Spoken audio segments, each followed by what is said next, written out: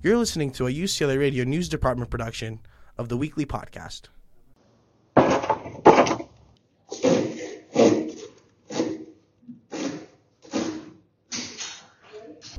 Those sounds of construction are for a new structure on campus, but it certainly isn't a new engineering building. It's for a beehive built by Bruin Beekeepers. Bruin Beekeepers is a club on campus dedicated to its namesake activity, beekeeping. My name is Samiksha Chopra. I am the internal vice president for the Bruin Beekeepers Club at UCLA. We are basically an organization that's out to increase the population of native bees within the UCLA campus and the greater Los Angeles area. So for example, right now we're working at the Botanical Gardens at UCLA, and we're also working at Stunt Ranch, which is a Calabasas, Santa Monica Hill ranch that UCLA actually owns. So the club is actually really new. We started it spring of 2018, so this is the first actual academic year that we've been running the club. Our main gist is making these hives, providing a home for a lot more native bees to be present, because an issue that California is having right now is that we have a lot of honeybees in the area, but honeybees are actually an invasive species to us. So we want to promote more native bee species that can come around and pollinate up to 95% of native California fauna and flora. Faculty at UCLA are more than happy to have Bruin Beekeepers on campus. My name is Evan Meyer. I'm the assistant director at the Botanical Garden here on campus. And my involvement with the Bruin Beekeepers is that they came to us wanting to do a project, and we were really excited to partner with them. The beekeepers work to plan, build, and conserve hives here at UCLA, and they do it all themselves. By making these hives and kind of moving in that direction, that would be focusing more on conservation and native bee working rather than honeybee working. But we're hoping in the future to potentially have a few honeybee hives that maybe we can use profits from the honey to then fund our conservation activities on campus. Vice President Daniel Sands and other students were very excited to start work on the projects. I was like, that'd be really fun to do some carpentry, actually build something again and get a good project going. And it just sounded interesting, leading something like this again, and just, seeing, just giving myself another chance to do this. Their enthusiasm is what made us so excited to work with them, because they were just really interested in getting a project done that would increase bee populations on campus. And so their passion was very evident to me. Obviously, that goal really aligns with the Botanical Garden, which is all about promoting biodiversity on campus. Everyone here recognizes the importance of bees in this habitat and works together to make sure they thrive. Bees are really important to ecosystems because they help plants spread around. So maintaining healthy bee populations is really important in terms of maintaining healthy ecosystems. The Botanical Gardens at UCLA, cutting them down to size and basically creating these nests, because as I said before, they're not honeybees, so they don't actually live in hives, they live in these things called nests. And they basically live in these small little tubes. They're solitary bees, so there may be 5 to 7 per tube.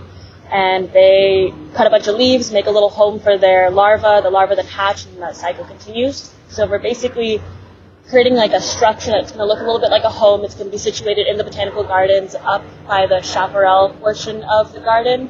And they'll basically just be living in these little tubes, and people can come around and see them. Keep in mind, they're solitary bees, so they just live in tubes. You can put them in tubes. That's what people commonly do.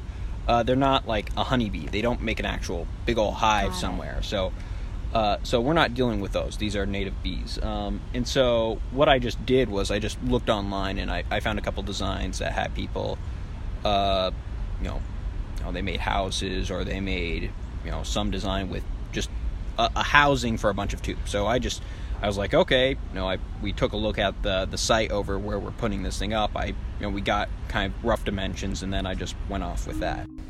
The Bruin Beekeepers meet twice a week to make a difference on campus, and if you'd like to join, you always can. I've been impressed by their organization. For one, they've come here. We were able to salvage some old construction materials for them to use in their building, and they took what we had and developed a plan and blueprints, and really, put a lot of work into making sure that they had a really nice thing built. In terms of them, I'm just impressed with their ability to pull this together on their own without anybody really asking them to do it. This is a totally grassroots kind of thing that's happening, so it's really exciting for me to see that and to help facilitate it. Meetings and time commitment are really whatever you want to put out of it. We don't require any attendance. If you're available for a hive build, you're willing to dedicate like an hour to 5 hours, however much time you have. We are super flexible. We know all of us are students, so it kind of depends on you. So if you really have any interest at all, just at any point, you can jump in, jump out. This fits perfectly with what we want to do, which is do projects that students can do good work. They can learn new skills, learn to work together, and solve a problem, which is, creating more bee habitat in an urban setting. So this checks all those boxes for us. The Bruin Beekeepers and their mission are certainly helping UCLA be a more environmentally friendly campus. For UCLA Radio News Reporting, I'm Sophia Donskoy. You just heard a piece brought to you by one of our news department members. Let's take a listen to another one. Hey UCLA, it's that time of year again, the dreaded winter quarter blues. We're halfway through the year without a very long break in sight. We have a ton on our plates. It's been rainy and cloudy. Our sun is gone. We're all feeling kind of down.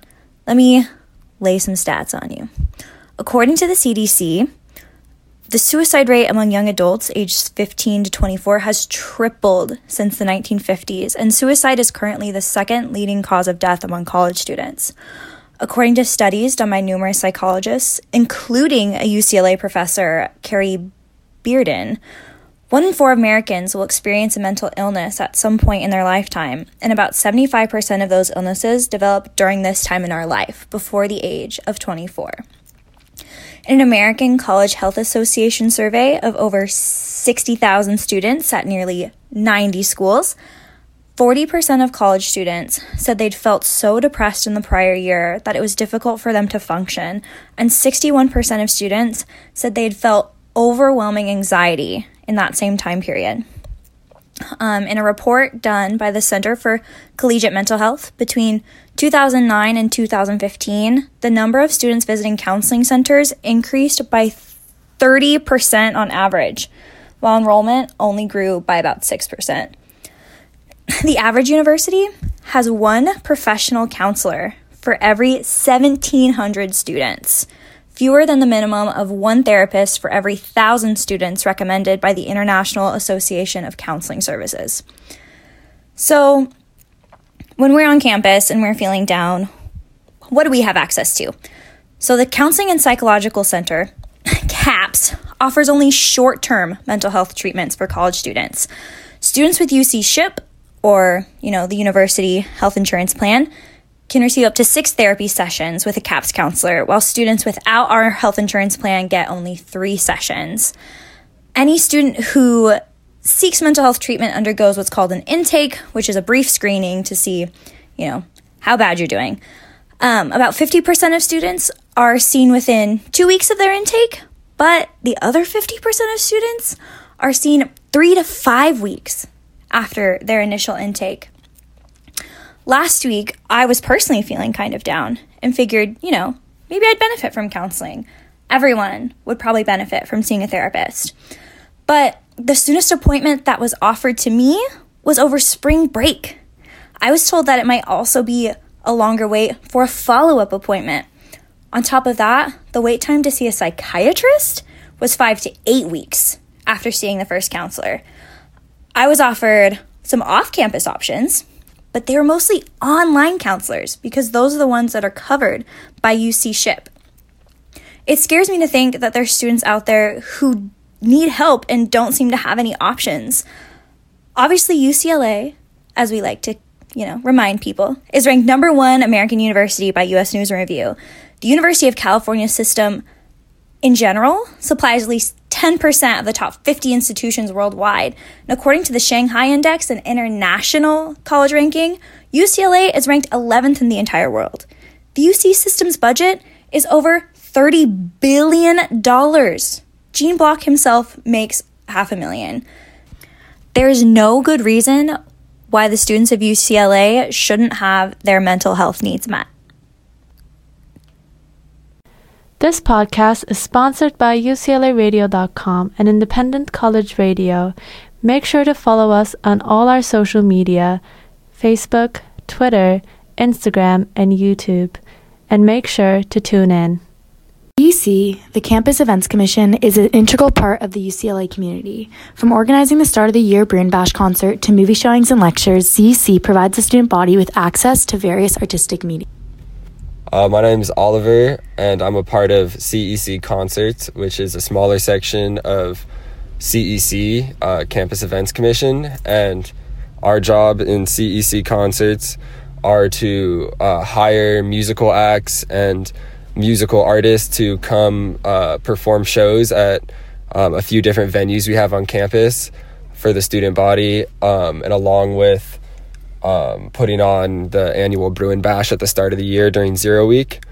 Some of my roles in CEC are we all of us in the group are kind of equal in what we do, and we divide up tasks relatively equally, but we'll each for example, like 2 of us on the team will work on the show for February while another 2 will work on the show for April.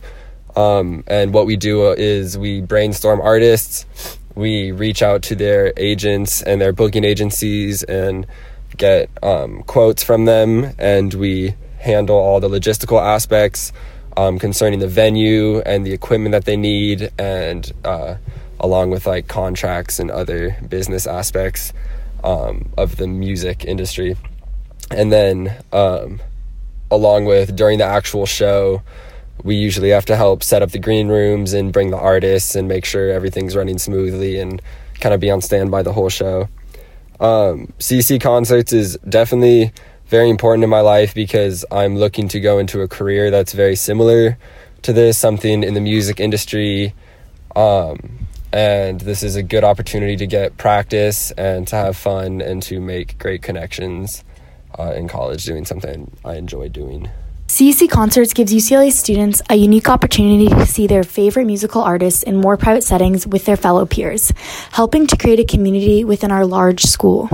Make sure to keep up with CEC Concerts' upcoming shows such as Dizzy Faye on February 28th and their EDM show in spring called Ultra Bloom.